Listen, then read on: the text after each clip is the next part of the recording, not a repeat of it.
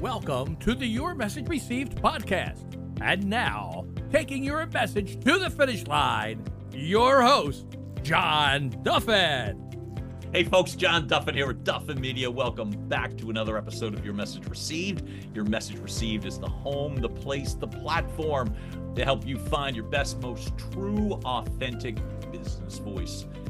Hell, make it your own best true voice. Get what you want, find what you need, improve your results, and hell, maybe meet the person of your dreams, make billions of dollars.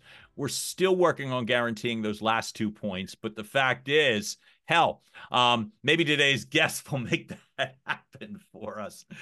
So, longevity expert, business leader, and as I got to meet a really good guy last summer in Havre de Grace, Maryland, Greg Shindler, welcome to the show. John, thank you so much. I don't know about those last two bullets either, but we're certainly working on giving us more time to accomplish those last two bullets. Yeah, maybe an extra week or two. We're just going to tighten up a couple of details around this ship in Philadelphia, PA. But Greg is part of what I would call a crazy cool consortium, because I don't know a better word, of people that I know that are all part of the umbrella of friend, colleague, runner, crazy person, Charlie Engle, who I love to death. And so we've had Charlie on the show. I've had some of Charlie's cohorts, professionals, colleagues, and the reason, well, Charlie matters for a lot of reasons, but one of them is he's a health nut. And I say that in the most kind sort of way. And thanks to the great good fortune of me just showing up in 2022 to a event at the Ashley Addiction Centers in Maryland, there's this overnight race. Well, overnight for some, not for me, but I was going to say, when I showed up and I got to meet Charlie, I got to meet some friends, some of the other people that have already been on the show, Hillary Phelps, Sean McMillan, Kelly Thrush. And last year I meet Doc Greg, and I'm thrilled that we connected. Your attitude's incredible to me. What got you to show up last year for the run? Sorry. Probably the same thing that got everybody else, which is Charlie. Yeah. He's told me about it. That this is a cause that's near and dear to me. I'm 6 years sober. Very open about that. Seeing Charlie do his thing is always a lot of fun. And I think this year he moved for 31 hours. Correct. Was it? And like you said, I think there was a lot of hours in the middle of the night. He was out there solo with a pot, like an audio book in his ear. For living. It's like, yes. Yeah. But I mean, there's a lot of people that showed up and did a lot of hours and miles out there with him, just not all 31 like he did, 31 hours. But no, it was Charlie. He told me about it. He said, I want you to come up and support it. And, he's a dear friend to me. And in fact, Charlie and I have been all over the world together, whether it was speaking or, talking about longevity or just doing hard things or adversity to impact or whatever it may be. So that's how I got there.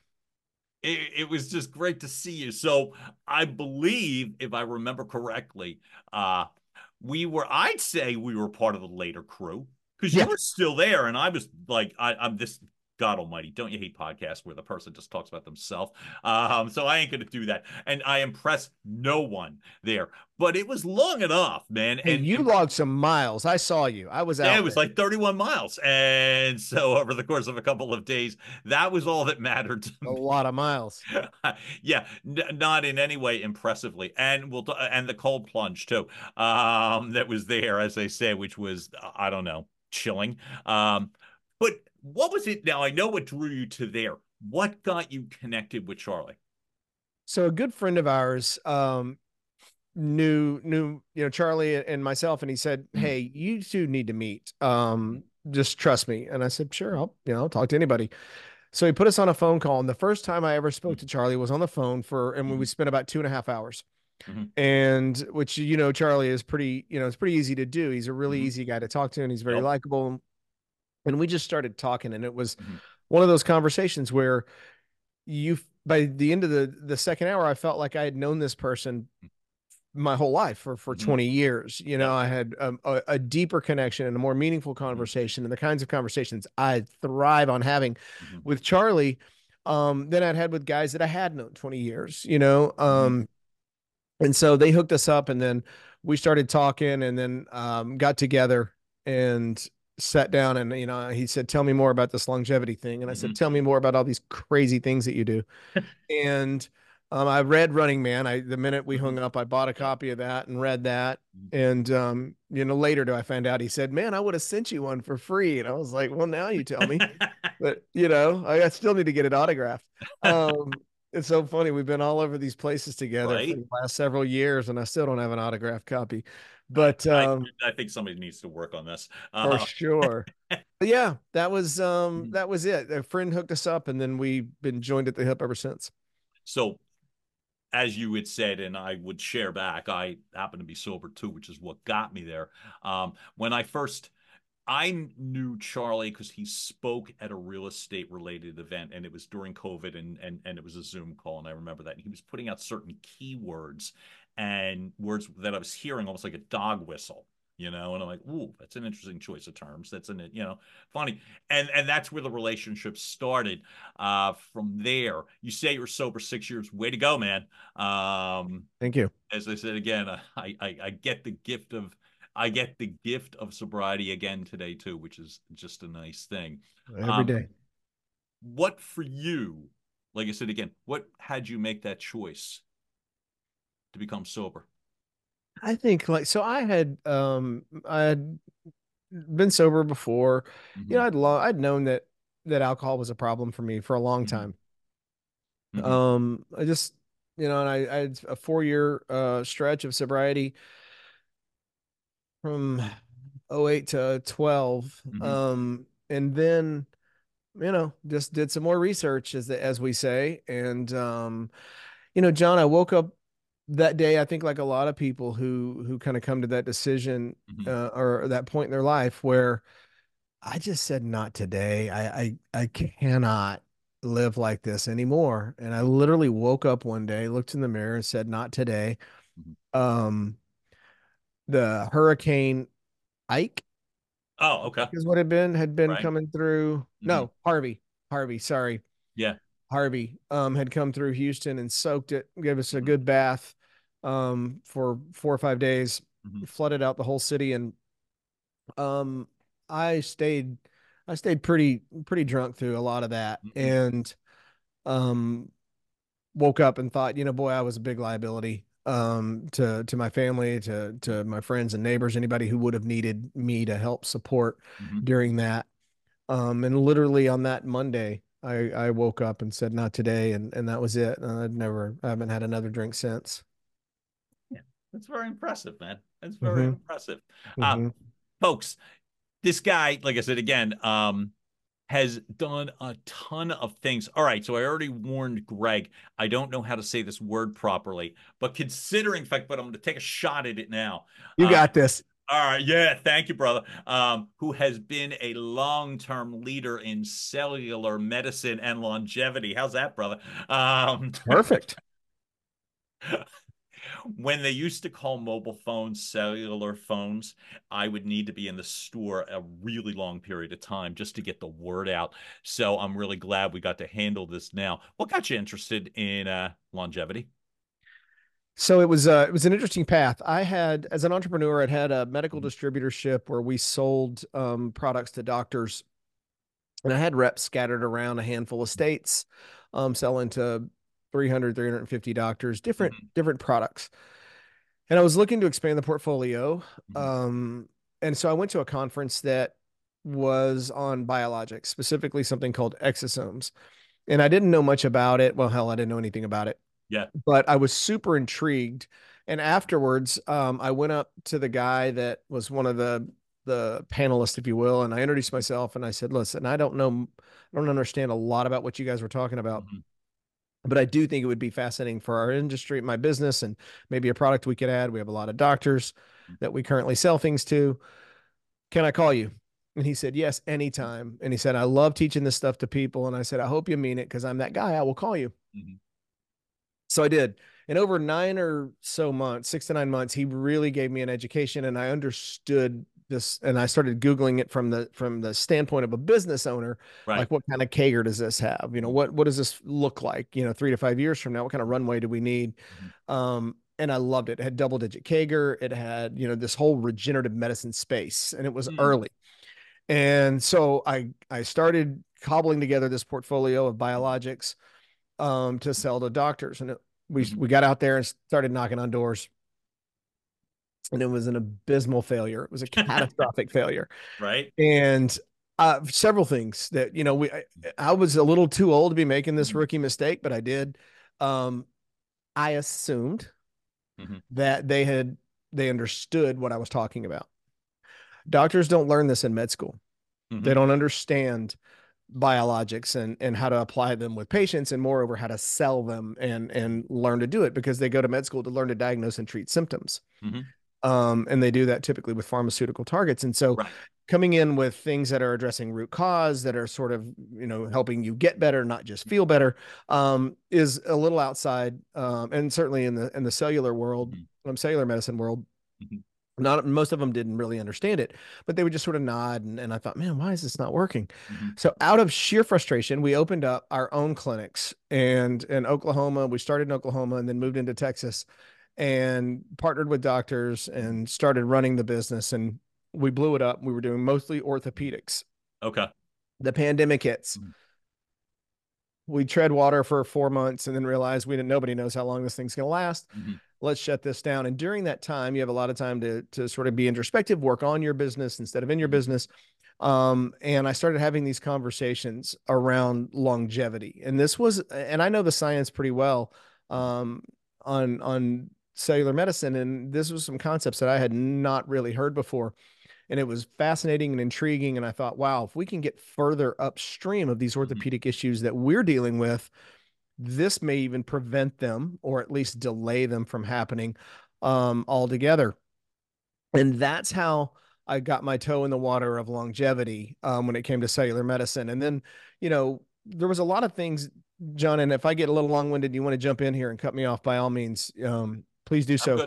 But it really helps to put things into context for listeners who are thinking about, because longevity's, as Marvin Minsky used to say, he coined this term called a suitcase word, right? Which is just, it's this big topic word, like artificial intelligence is a suitcase word, right? It just means so much. Right. And longevity to me is the same way. It's an economy, it's an industry, it's a science, it's a movement. There's just all these different things. But the way I look at longevity is living healthier longer. And it means slowing the functional decline of this living organism. And we decline in our cognitive abilities, our musculoskeletal systems, our immune function, our vascular function, our sexual wellness, and aesthetics. Those are the big systems. Yep. And if we can slow or reverse the functional decline of those systems down, then we have a chance at possibly pushing this period of time part out, right? Because without slowing the functional decline, the time doesn't matter. Nobody's signing up for 10 or 20 more years if, bad. Yeah, bad. Nobody's doing that. So when I started looking at longevity, I started really focusing on this idea that it really meant living better, longer, and whatever that looks like. If we could, maybe when you don't even extend the time, but those last 8 to 10 years or 12 years are better. Where, the number one fear of people of the elderly population is loss of independence. No. Right. And it's loss of independence. It means, like, someone showing up to take the car keys away, having to go live in a nursing or an assisted living facility. My mom's 94. She calls it the home. I don't want to be sent to the home. It's the number one fear, or somebody having to. Yeah, it's that loss of independence. And when we start to lose our independence, you can't remember why you went into the kitchen. You leave the stove on, or, you have the cognitive or the neurocognitive decline that just comes along with the aging process. And it's part of the collateral damage. The same thing with musculoskeletal and mobility. And listen, this is tip number one. When we become sedentary, we become inflammation making factories. Okay. Right. And that's why we see people who are up and moving at 87 and they're walking around the park with a friend or whatever it may be, we have to keep moving to maintain our mobility, to keep systemic inflammation down. The minute we stop, my grandmother's this way. She was a librarian at the high school for 40 years. She Right. retired. She went home. She sat down, Mm-hmm. and her health just fell off a cliff because she Mm-hmm. stopped moving. She stopped thinking. She stopped, interacting and everything else. So it's a huge piece of the longevity puzzle. But that's how I got started, as I started really looking at, mobility was the only thing that I was really focused Mm-hmm. on, but there was all of this other possibility in the world of cellular medicine. And it took, some scientific and some physician and entrepreneurial minds to kind of put it all together. And then start to really come up with a plan where we could actually achieve measurable results to mitigate the collateral damage of the aging process. Couple of questions on that, by the way, which is first off, when you're starting to build this and you're starting to realize this, I am intentionally taking a significant step backwards first, which is this.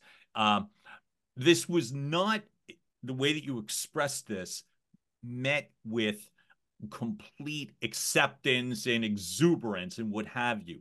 On the show, we're all about authenticity and we're all about resilience. So where do you think that resilience came from? And you've shared some things with me in regards to growing up. And anything you choose to share, great. But to me, it's building the foundation to get to a point to keep going. And that was my first thought is, I know people weren't receiving this, well, including the medical community. Why do you think you have the foundation of resilience? Yeah. So, first you're right. It's still very nascent, very early in this whole longevity Right? game. And later I'll answer this question, and then when we go back, I'll kind of just remind me to set this context of this framework, because there's been major milestones that are only about 10 or 12 years old, and Yeah. that's not very long, No. right? In healthcare or in anything, quite frankly. Mm-hmm. And I just want to make sure I frame that well and I deliver understand. promise. But let's go back and answer this Yeah. question. Okay, big sigh. So you and I've spoken a little bit, Yep. and a little bit about, sort of my story. So, Yeah. resilience and adversity are Mm-hmm. not new to me. I learned them at an early age. I grew up in South Houston, south of Houston, Texas, about 25, 30 minutes south of downtown, in what I would call blue collar poor, America poor. Little starter homes, 1,200 square foot starter homes, where the Mm-hmm. floor plan was reversed every other home. Your friend's living room was to the right, your living room was to the left, but it was the exact same floor plan, just flipped. But it was, look, we didn't know any better. And my parents were from East Texas and had moved to the big city to try to make a better life. And along I come. And my mom was beautiful. She was petite and hardworking, and just would work three jobs if she had to. And my dad was a troubled guy. He was the kind of alcoholic that they make movies about. Um, he uh, he was pretty unpredictable, and so my mom did the best she could with trying to keep whatever stability in our home that she could. But it was it was it was pretty it was pretty chaotic from time to time. Took a lot of rides home in police cars, and did a lot of coloring on a bar stool. He would pick me up after kindergarten and first grade and stuff, and it was that kind of existence. And he was a little league baseball coach, and he would get ejected for showing up to the games drunk, and it was just my dad was the town drunk. There's another way to say it. And that went on for a long time, and then around 12, um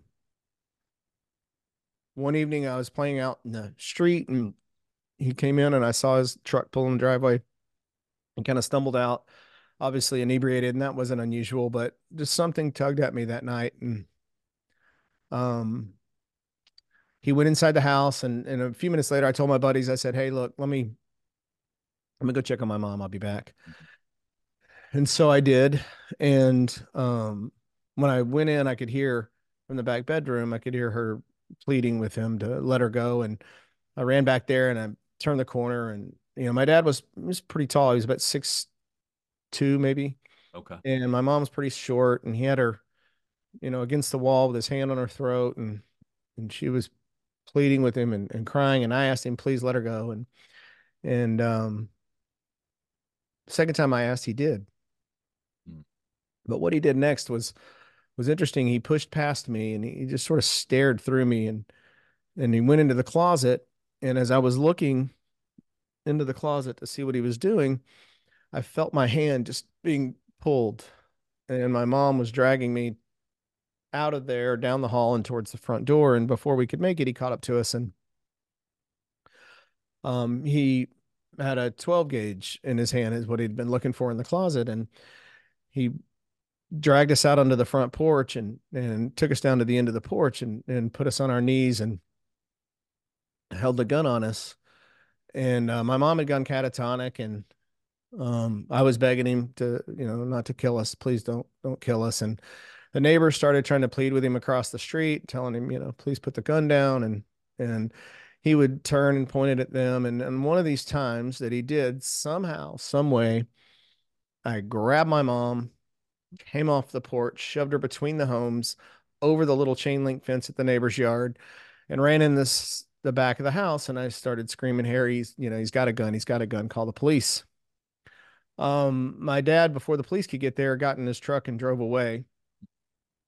And later that day or the following morning, took his own life with that same gun. So that's how the first 12 years of my life unfolded, right? Mm. And it's my story. There's a lot of there's a lot of adversity out there, and people go through far worse. And then there's a lot of people would, trade places with me tomorrow, but we all have our stories, and everything sort of defines you, and it can start to own you and inform you. And I would say that it did. And that's when I started escaping. Back then, John, we didn't know about therapy. And if Oh, we did, we couldn't have afforded it, and I right. remember the first time I ever went and talked to a professional, Mm-hmm. he said, it's almost criminal that you weren't in therapy, after all of that. And I said, look, it was no fault of my mom's or something. We didn't know, Wasn't an option. we just didn't. And it wasn't an option. We couldn't afford Wasn't an option. therapy. No. Hell, we were living on chicken pot pies and I mean, Smiling, TV not at the dinners, story, just TV the dinners, familiarity baby. of the chicken pot pies. None of the rest of it's making me And smile. no offense, no, I'm not knocking chicken pot pies. No, I remember them too, man. I'm just like, but Right? when that's all you had, it was It was fine. It little was it was. variety. Oh, I'm sorry. I'll say it better. It was dinner. It was Okay, it dinner. was It dinner. was dinner. Right? How did So how did you do you because you tell the story so clearly, it's not as if you blanked out, blacked out, wish you probably part of you wish you had, but because it's so clear, do you remember back then? You're 12 years old, right? How do you carry on, or do you just do? I honestly have to give a lot of that credit, I think, to my mom. Okay. She's really, really strong. Mm. Um, and her instinct to protect, her young was really strong. And I think I stayed, pretty shielded from Mm-hmm. a lot of it. It was, look, he wasn't a great guy. So hearing that he was no longer with us, that he was dead, um, I wasn't super upset, at the time, right in the Yeah, moment, yeah, yeah. just because it was kind of a relief, kind of, you know, Mm. kind of a sigh, because it had, things had gotten pretty bad. And so I think that's part of it. And then my mom remarried. And he adopted me, gave me his last name, and was just, the greatest thing.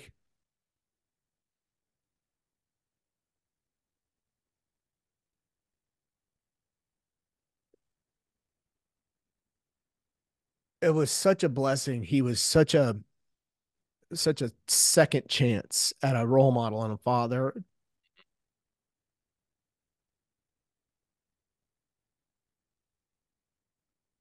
Sorry. No, So please. he so my mom remarries, and he's successful entrepreneur, and he's a real estate developer, and he's was a college baseball player, and he's just a all around incredible human. Mm, Um, and we started going to church, and we just just had this normal life. And he had been a successful real estate developer, and so we got to do things. I got to go do things like snow skiing and hunting, and just sort of things that you get to do that I never had access to before. And it was wonderful. mm, They had this, you know, incredible marriage. He became my best friend. mm, Um, we were together a lot. And then his health started declining. It was interesting because he had gotten lung cancer. He beat lung cancer with no chemo or anything when I mm, was a senior in high school. Um, and he was healthy. He worked out. He watched what he ate. He did all the right things. He didn't smoke. He wasn't a drinker. He may have a beer or something on vacation, but he wasn't an alcoholic. mm, Um, and he started he had three stents put in his heart, and his health declined. He had something called sundowners coming out of the surgery, which is when older people have a surgery and they wake up in the recovery room. There's no windows, there's no clocks, there's no time. If they get really disoriented. yeah. And he had that really bad, and it took a few months for him to really kind of come out of that. But his health had Mm, declined significantly, and we talked a lot about it, and he was a guy that if he couldn't compete and he couldn't go hard at the highest level, um, he's a deeply religious man, a deeply faithful man. mm, Um, always believed that would be a better place. And so on October 7th of 2010, um, I was driving in my car, and I got a phone call from my mom, and she was wailing into the phone. mm, And it's hard to make out what she was saying, but I was able to kind of make out that my he was dead. mm, And that morning he'd gotten up and he put index cards, these 5x7 index cards around the apartment, saying water this plant twice a week and this one three times a week. And he'd gone and washed up her car and filled it full of gas and went to the grocery store and stocked up everything in the pantry for her. And um then he left to go to work like he did every day. Except this day, he put one final index card in the mail slot. They lived in a high rise. And it said, I'm across the street and unit number. And he gave the unit number. Don't come alone. And she found the index card. And that's when she called me. And I was in Dallas, and I had to board a Southwest flight mm, from Dallas to Houston and try. It was so tough. I was trying to keep it together. mm, And thank God for the grace of really kind humans. There were mm, people next to me that could tell that something was, you know, I was going through a really hard time, and mm, just showed me a ton of grace and a ton of compassion and empathy. And it was just, I don't know who those people are, but I would sure love to thank them. mm, I land, a friend picks me up and takes me into this storage unit that he had rented for 30 days. It was cordoned off with yellow police tape.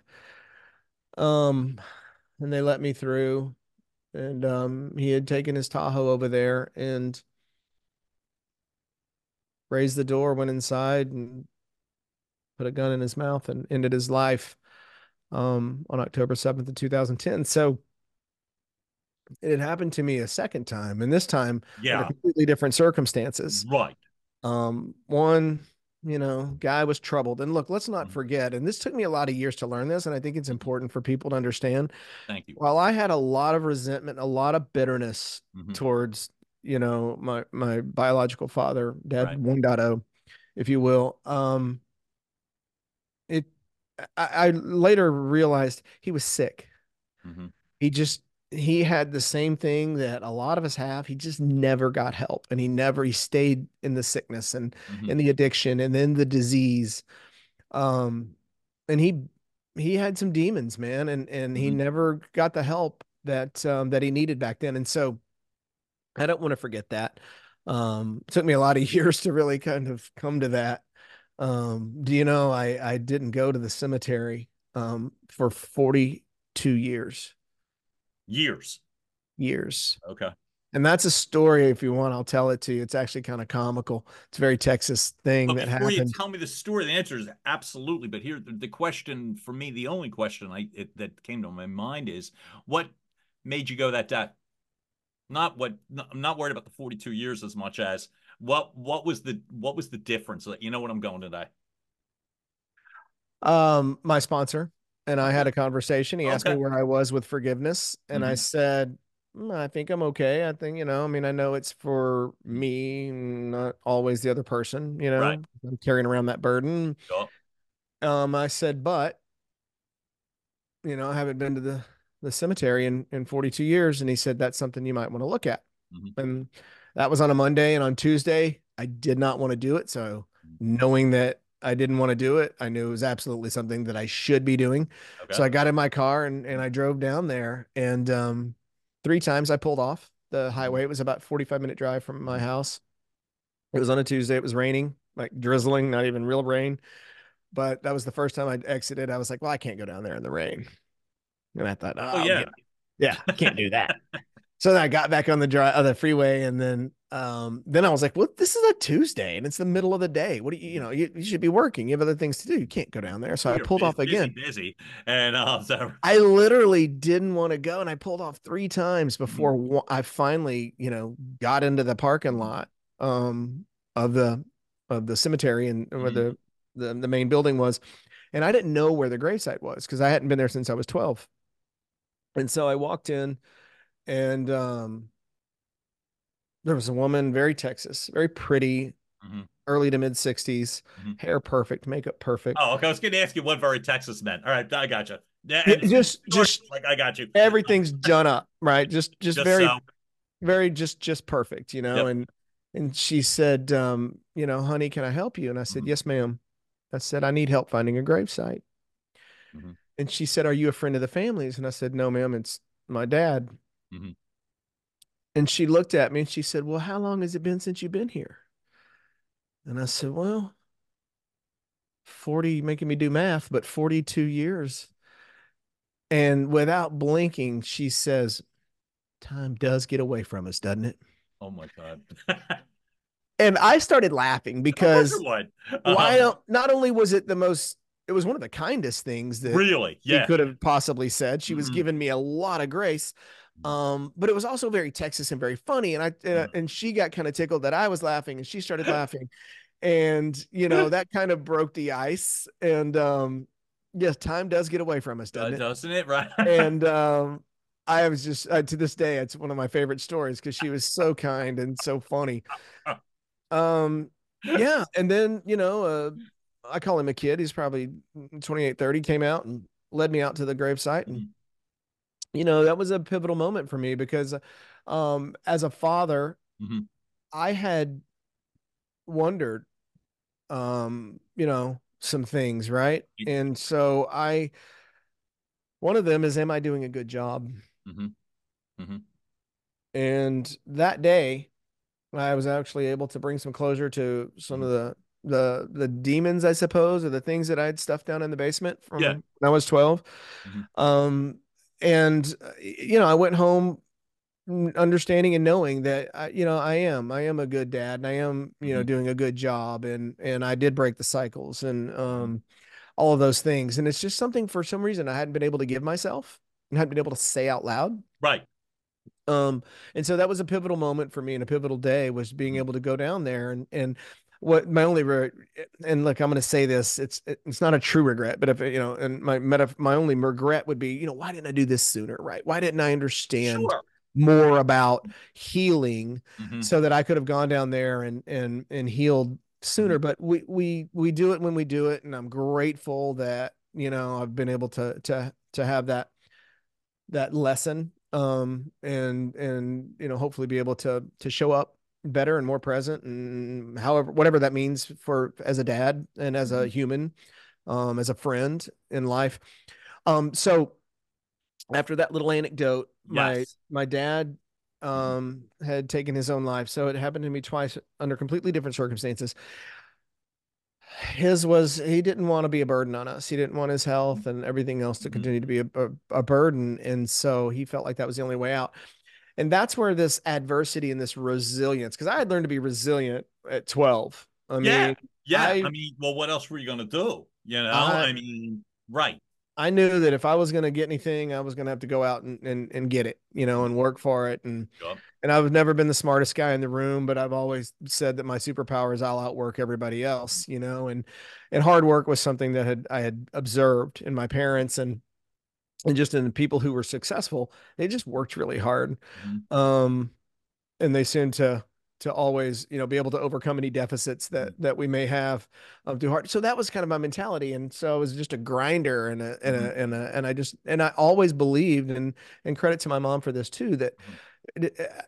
I didn't go to I'm not a biologist, I'm not a microbiologist, Mhm. or a molecular biologist or a scientist, but I understand the science really really well, and it Mhm. never occurred to me that I couldn't do it, right? That I couldn't create a business around longevity and cellular medicine and everything else and help people feel better I'm and going to get better. interrupt for one moment. Please. I love when really smart people say, I'm not the smartest guy in the room. And then we're going to talk about molecular science.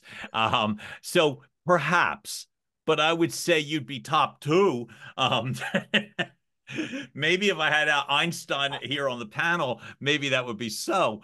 But the outwork part is really important to me because there's a ton of people that have a lot of really good ideas. And I'm amazed and I'm wondering the only question I would have is this. When a person is pulled down, now your mom was probably number one in the pulled down the most. But you're right there. I mean, in terms of being pulled down, I understand the resilience, but here's what I was going to say. What would you say in terms of day to day, whether it was then or even now? Because it doesn't take a lot for a lot of people to write off a day because it's a bad day. So you had a series of bad years, but meanwhile, you're leading with I'm going to outwork everybody in the room. How do you just from a day-to-day level, what are some of the things that you've done then and or transferred to now that keeps you going? So first of all, a lot of good friendships. Okay. I think there was divine intervention, the universe, God, whatever, Right. someone's higher power or Mhm. sort of ultimate source of being and value Right. is a lot of really amazing people put in my way, right? Mhm. It put in my path. Right. Good friends at the Mhm. exact right time and moment, um, when I was struggling or Mhm. when I needed that extra Mhm. boost of belief and Mhm. faith in something besides me. And um, I've sought knowledge out, and so I went to like these courses like Landmark Forum and tried to Yeah. learn Oh, okay. more, Yeah. right? Sure. Yep. Um, and whether you continue on in those courses or you take Mhm. whatever Mhm. knowledge and technology you can get out of them and apply it That to your one was life. me. B. Yeah, I was me Right. too. It was me Yeah. too. Yeah. I went a little way and then I got off at one of the Yeah. stops, but That's I okay. took some of the technology that I thought it was really good, and to this day I Right. still remember it and Mhm. apply it. Yep. Um, so it was a little bit of that, some good friends. Mhm. Um, you know, just I've always been a seeker, and I always tried to realize that Mhm. I did a lot of challenging, God. I grew up in the church, in the Baptist church, and Okay. then Oh. my dad was when my mom remarried, he was Mhm. Episcopal and Mhm. sort of Catholic without the guilt. Yeah. And Yeah. I'm a Reformed Catholic, so I get it. Yeah. yeah, Catholic light. Oh, right. Yeah. Um, but Always preferred. Yeah. it was so it's been a theme in my life. But Mhm. when I got older and I was really, angry, Yeah. I was angry at the world, Mhm. I was angry at God, I was angry Mhm. at just anybody, it Yeah. didn't matter who it was. I just, we again, and we never talked about it. Mhm. We never talked about these things in my house. Mhm. And to this day, my mom and I don't really discuss it, Mhm. either one of them. Um, and so but it was, I could feel, something was going on. So I had these creative outlets. I wrote for a while and Mhm. pursued that Mhm. career as a writer, and Yep. was able to kind of tell stories pretty decently. And then just, along the track, it was really when I started a family and had it was the first time to really understand love in a way, was Mhm. seeing a child being born, Right. and it does something to you that you don't have access to before. And I always say that. I said, amazing how much I felt on that day. But Mhm. um to all the moms in the world, thank you. Because that's just still, to me, one of the most mind-blowing things in the world, is to be able to carry a life Mhm. inside you for Right. 9 months, and and then bring it into the world. Biologically, it's just fascinating as well. People talk to me, and sometimes in the things, well, how do we know the cell plays such a incredible Mhm. role when I'm talking about longevity? And I'm like, Yeah. well, did you take high school biology? Mhm. Because we all started as a single cell, right? 9 months later, fully formed human. And only the moms in the world are the ones who are able to do that for us. And so I I think, John, what did I do? I grinded it out. Mhm. I bounced around quite a bit, my Mhm. 20s, until Yeah. I got some footing. Mhm. I was deep in my addiction, Yeah. somehow managed to keep it together, Mhm. but uh, maybe it looked that way, but it certainly wasn't that way. Right. And then, then sort of started a family, and that's when some things got grounded for a little while, until they don't, until the wheels come back off, Yeah. because none of these things had been resolved. Mhm. They were just sort of, the demons were quiet. They were chained Mhm. up in the basement, but they were still there. Um, so, um, but I had this confidence in myself and my ability to do Mhm. whatever it is I set out to do, whatever I decided I was going to do. There was don't take the other side of the bet, right? And especially if you Right. tell me about it. Because if you tell me you can't do that, you know, you will lose money if you bet against me. And I mean, it was just that sort of that drive that I think Mhm. you get some. I call it grit. Mhm. That Angela Duckworth book is one of my favorites. I mean, I Mhm. just think there's a certain grit that you have to have when you haven't been blessed with all of the other Mhm. advantages or good fortune. And look, and I have been. I mean, I have a lot of luck and advantages have come my way, but a lot of hard work and just grinding That's it what I was gonna out. say. Yeah, a little maybe. I mean, look, I feel like any sort of success, there's a degree of grace and luck, but always it's the hustle, the effort, and the resilience, right? And so one of the things, like, look, you had said, and I was supposed to remind you of the tying together the longevity with the other pieces. And I want you to do exactly that. But I am going to ask you. So you're a seeker. You've done a lot of work internally, and you knew this part, or you researched, or you believed this part about physical longevity in an era where it's not being taught in medical schools, where it is not being embraced, so to speak, and you're still doing it. But no, I don't say that better. And you're strong enough to push past. Okay, no, I'm doing it anyway. Um, what was it? When did you realize you were really on to something in regards to, wait a minute, no, I'm not going to listen to this. This is legit. Um, what was the part? What was the eye opener for you that convinced you or persuaded you to realize I have to get this message across to people? That's a great question. I like building things. I like building businesses, and I don't, I Mhm. get a core, I get my, the core values and the core foundation and the mission and the purpose and Mhm. what are we here for and what's our why, what and how. And Mhm. I love that part of the process. And then, you get everybody rallied around the mission and the purpose, and then Yeah. you start growing your business and Mhm. telling the world your story. Mhm. Um, and we didn't know if this was going to resonate, right? I mean, it was Yeah. new. Mhm. Listen, doctors, you know, or they take care of us, right? They keep us, they fix us when we're sick and all this, but on things like chronic disease and longevity and age-related disease, we know how important sleep and nutrition is now, but most doctors are so focused on other things in med school that, I mean, they don't learn nutrition. And so I think they take like one class on each of those. And now we know in terms of, and I'm just talking about sort of general practitioners, right? Of course, I'm not naming names, but I mean, right? No, I mean, not at all. Right. Not at all. But I mean, still see the triangle of the food pyramid in my head. Yeah. I remember. Yeah, it's upside down and remember. Yeah. It's crazy. But so when did I first believe that we were onto something was when week after week, in business, John, this, you keep your head down, you have your strategy, you have your quarterly goals and objectives. Yeah. These are the 3 to 5 things I'm going to whip on this quarter. Right. And you just kind of keep your head down and go. And then, for me, they're just 12, 13 week sprints. Right. And I just, and 4 of those will add up to what your yearly goal was. And if you can keep stringing those together. And so I was just doing that, head down, grinding, growing. Was week after week, more people kept saying yes, and more people kept coming to the clinic.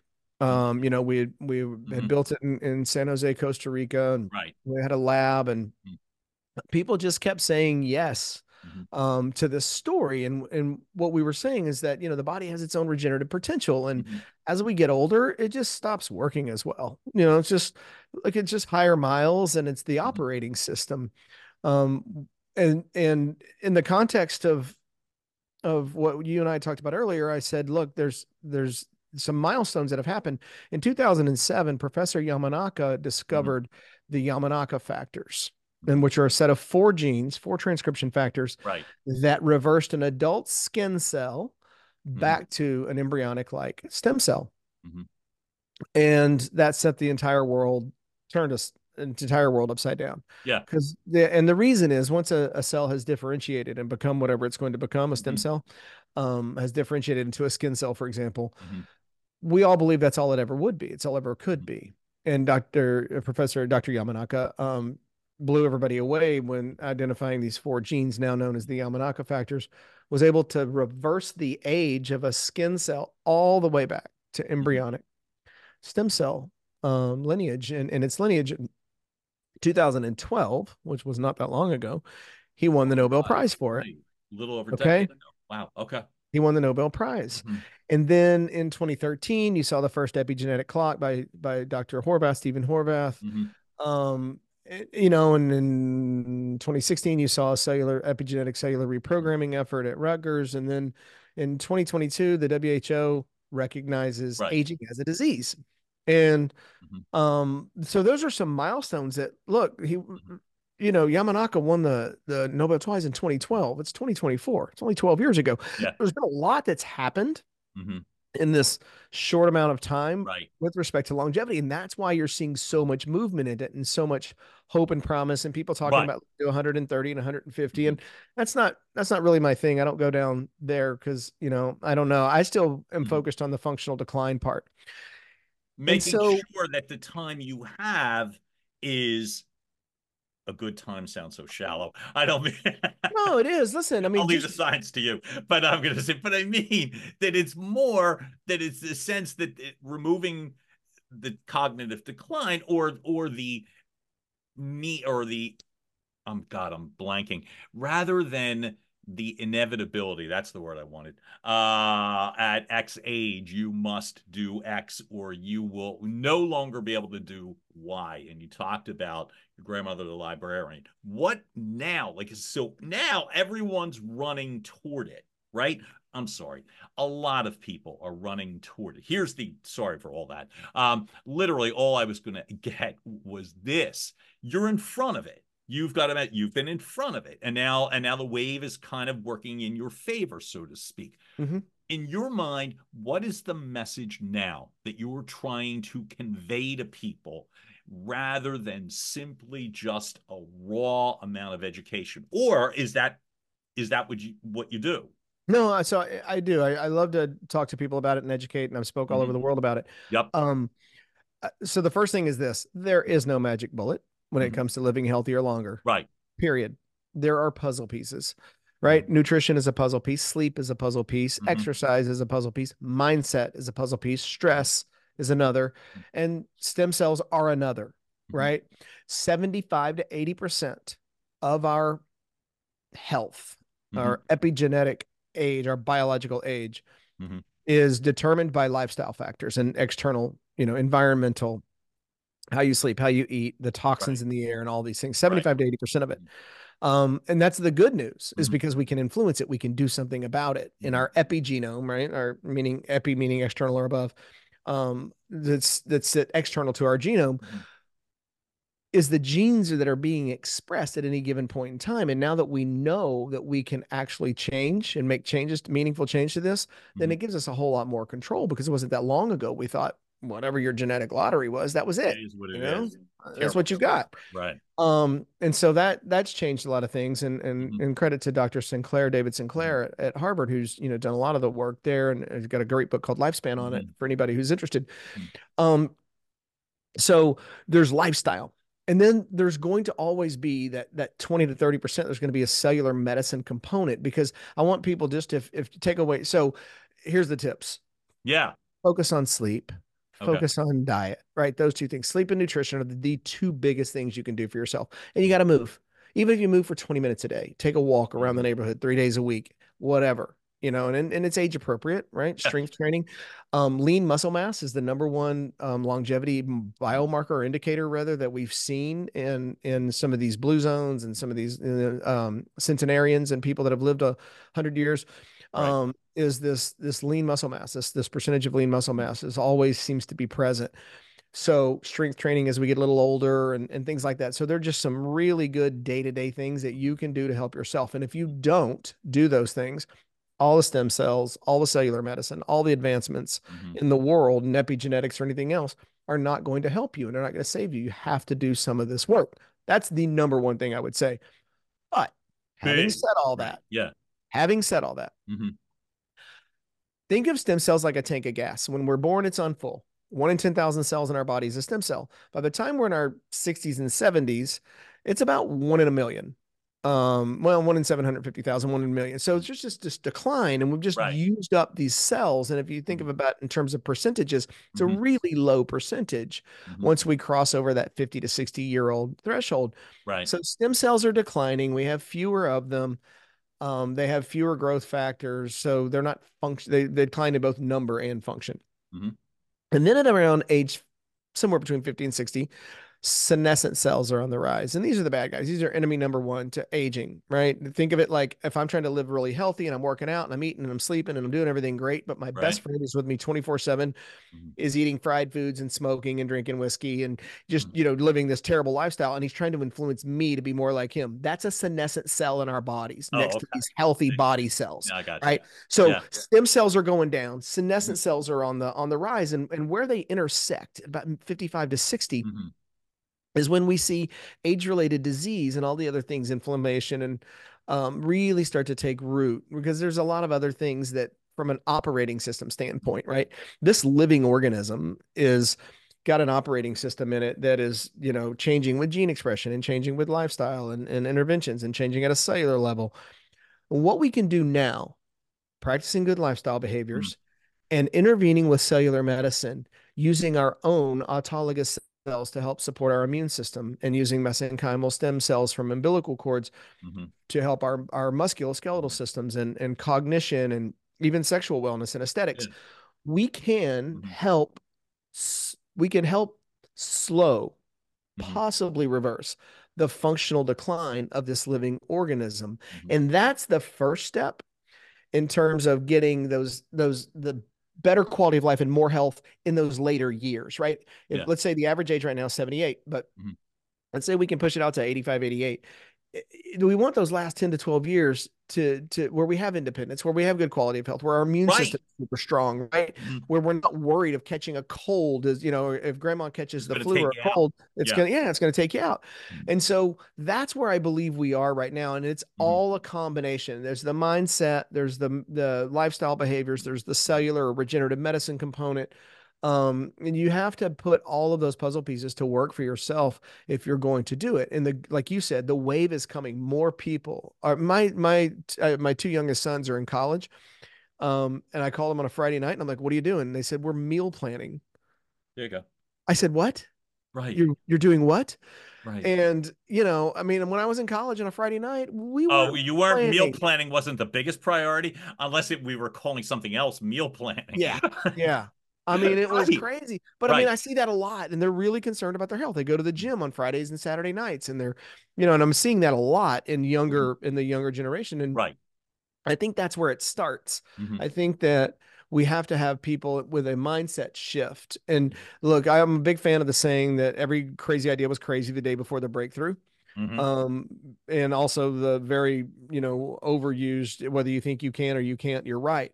But I Right. think they really apply to us when we're talking about our health. I saw that a lot in the early days in the orthopedic clinics. People would come in and they say, I don't deserve to be out of pain. This has been going on for 9 or 10 years. I didn't take care of myself. Oh my And it God. really started Exactly. turning on the light of this Right. narrative that people have for themselves that I didn't take care of myself. Mhm. I'm overweight. I smoke, or I'm I you know, deserve this. A1Cs. I deserve this. Ugh. Right. Um, and it's crazy how Mhm. many that mindset, and that's the first thing you have to overcome if you're going to help anybody get better, Mhm. right? Is that, whoa, first of all, you don't deserve this. Second of all, we can fix this, but it's going to take some work. And you're going to have to put in some work. And that's the state of affairs, and it's Mhm. an exciting time in Right. healthcare and in medicine. I think the advancements that we're Mhm. going to see, you know, Peter Diamandis is a friend of mine, and I was at A360 this year, and the guys Mhm. he brought out in AI and some of the advancements that are Mhm. happening in science are they're mind blowing. They're insane. And you know, AI, artificial intelligence hasn't learned the language of biology yet. And when it does, and it is, um, it's going to be really, really exciting to see Mhm. what advancements, you know, people talking about simulating actual research so that it doesn't take as long. Exactly. Um, so there's a lot of things coming in the next decade Mhm. that I think are going to change the way that we can all experience and aging and age more gracefully. Mhm. Altos Labs is another one. Mhm. They have $3 billion, and they're looking at cellular Mhm. reprogramming as their big thing. They hired, I Mhm. think, don't quote me, but I'm 97.5% certain this is correct. They've got Dr. Horvath on staff, and Dr. Yamanaka is either Mhm. a consultant and or on staff. Mhm. So they got the brightest minds in the world with a big war chest of Mhm. money working all this, and we Okay. will all benefit. Mhm. This is something that they're trying to solve a problem at Mhm. scale, you know, whereas what we can do in a clinic or in a lab in Costa Rica or Mhm. like any places other in the Yeah. world, we can help as many people as we can help, right? Mhm. And when you get this groundswell of Mhm. people Mhm. that are talking and thinking Mhm. like it's possible, that's what's good for the industry, right? Is you know, nobody's trying to set false expectations or overpromise and underdeliver or any of Mhm. that. We're just all saying, hey, with the advancements in the last 10 to 12 years, Mhm. with the tools that we have for diagnostics, with Mhm. the knowledge that we have of how this machine Mhm. works and what we can do to help ourselves along the way, and then some things like we were able to build around cellular medicine, Mhm. it's a pretty good time to be alive, to age gracefully. It really is. Two more questions. First off, So number one, do you foresee with an imaginary crystal ball more of this coming inland? So often this was going outside of the states. What do you a prediction, not even an opinion. I you can't make an opinion here, but what do you see about the ability of it coming to the United States properly? I get asked that quite a bit. I think, you know, and there's look, the financial model here, it's very expensive to create drugs and or Right. you know, in biotechs and Mhm. in the States. Mhm. And so the financial model is always an FDA pathway to a drug. Yeah, exactly. And that's where the reward comes back for the incredible amount of risk and Mhm. investment that it Mhm. takes to get to that process. So I think we're, you know, probably a decade away from anything being coming back on shore. You know, Mhm. there's been quite a bit of safety and efficacy around cellular medicine. You see it, you know, allowed in a lot of developed countries around the world. Right. There's just a different model in Western medicine and particularly in the US. Mhm. So I'm not optimistic. When you do, you'll see it come in for a specific indication, like typically like things like, so for example, sarcopenia, Okay. which is frailty. Mhm. by any other name in healthcare. It has an ICD-10 code, which just means that the insurance companies can, doesn't mean they will, but they can reimburse Mhm. for it because it has an ICD-10 code. Mhm. And so if you're developing some sort of novel therapy or Mhm. therapeutic for sarcopenia, Mhm. and you can show some efficacy, safety and efficacy, Mhm. then you can start to say, hey, listen, more people can have access to this because insurance will reimburse for it and will pay for it. Mhm. That's where you start to see the doors crack a little bit and Right, people start to come exactly. in. And it's tough. It's not, I'm not an expert in that Mhm. world. I've never Mhm. taken a drug to market or gone through the FDA pathways. But everything that we were doing in Costa Rica, and I think that I've seen in other places as Right. well, is they're replicating, the labs or CGMP, Mhm. or they're everything is done as though you would be doing it in the Mhm. US. It's just the regulatory environment is a little less, it's still strict. Mhm. None of these developed countries that are, known for medical tourism want Mhm. bad scorecards and bad Yelp reviews, right? I mean, Yeah. so they manage and maintain these things Right. really well. But they're not beholden to some of to the same profit model in the Mhm. US that the US, infrastructure in Western medicine is. Um, so I think that's why we're seeing it developed offshore, which, listen, it can work together because you can start to do phase 1, phase 2 clinical studies and trials, FDA trials Mhm. offshore Yeah. in Costa Rica and Mexico Mhm. and in the, Middle East or Mhm. wherever, and bring that, and it'll be recognized, and Mhm. bring that knowledge back to sort of Mhm. fast track it. It could be done cheaper and faster than it could be in the States. And so I think Mhm. that there's a blend and a possible a hybrid Mhm. that could help there. But breakthroughs in things like oncology, when you start to see some stuff that could help Mhm. in cancer, Mhm. would probably get it onshore faster. Um, but I think when we start talking about, I mean, while the WHO recognizes aging as a disease, the U.S. healthcare system is not. They're not in alignment on that. So if you don't think aging is a disease that can be mitigated or treated or Mhm. possibly even cured, um, then you're not going to be as open minded for some of these pathways Mhm. to it becoming more mainstream in the United States. And I'm trying to be as diplomatic as possible. Plenty. And so here's hoping, by the way, literally from a personal perspective and for the masses as well, too. Um, Before I ask the last question, I gotta acknowledge you, Greg Schindler. This is beautiful. Like I said, you covered so much and so powerful and so personal in the way that you convey the information. It almost makes my last question meaningless, but I'll acknowledge you because I think you're wonderful. I'm sorry, two questions. One, would you come back? 100%. Say Beautiful. when. I think that's beautiful because I really believe in my heart this is something because everything's moving so quickly because you're an educator, because you love to convey this message, and because so much is happening that I think it needs to be updated on a much Yeah. grander and or faster scale. So I thank you for showing up for me, man. I think you're absolutely Thank wonderful. I'm you. really I glad I get to know you. Part of the mission, is to just tell people what's possible, right? Mhm. And just educate. That's all we're doing is Mhm. saying, hey, here's some of the new things that are coming. Here's how they work.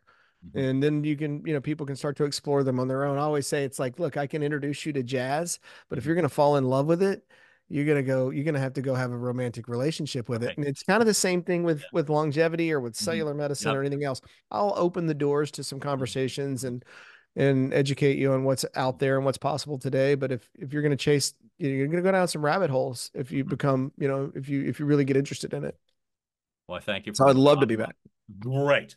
That makes me happy. I thank you for the bottom of my heart for showing up for me. Last question, which Go. is I typically ask people like what does authenticity mean to you or what makes you authentic? I believe you've answered those, but what I'm going to ask you is when you see what draws you to somebody who's authentic? Okay. So authenticity to me is, Hmm. I think, again, it's kind of that suitcase word, right? Because when somebody's living authentically, the first thing I think for Yeah. myself is for the path I've been down is Hmm. you have to develop a deep understanding of yourself, Hmm. right? to what are your passions? What are your beliefs? What are your strengths and weaknesses? What are your values? What do how do you work? Um, and once you do that, then you can start to be informed on, there's a resilience that comes along with sort of knowing who you are and drawing boundaries, and maybe it doesn't necessarily always conform to the societal norms. Mm-hmm. And living in your truth. And then when you have living in your truth, you start to find your voice. And then so to me, living authentically, and there's some honesty in there, right? Honesty about the good things and the bad things. And so for me, living authentically and being drawn to people who are living today, I will tell you this: kindness, humility, gratitude are characteristics that I find in people who by default seem to be living authentically, because when you can show up in the world with kindness and with humility and with gratitude, it's really hard to live selfishly. It's really hard to live out of alignment with your purpose and with who you say you are and who you are. That's today where I'm at with living authentically. It's when you're living with those three things are sort of out in front of you and you see it and you walk the walk and the actions are in alignment with the words and the belief systems. That's where I'm seeing authenticity today. Kindness, humility, gratitude. Beautifully stated. Folks, if you've got that going for you, you got a lot. You've just heard another episode of Your Message Received. Keep coming back, liking, watching, sharing, tell your folks, and we'll keep continuing to drive content through your front door. Greg Shindler, thanks again for showing up for me, man. It's been an honor, John. Thank you so much. Right back at you. Folks, you've just heard us. John Duffin here, Duffin Media. Have a great rest of the day, and we will be back soon. Bye. And now, making its way across the finish line, Your Message Received has been a production of Duffin Media.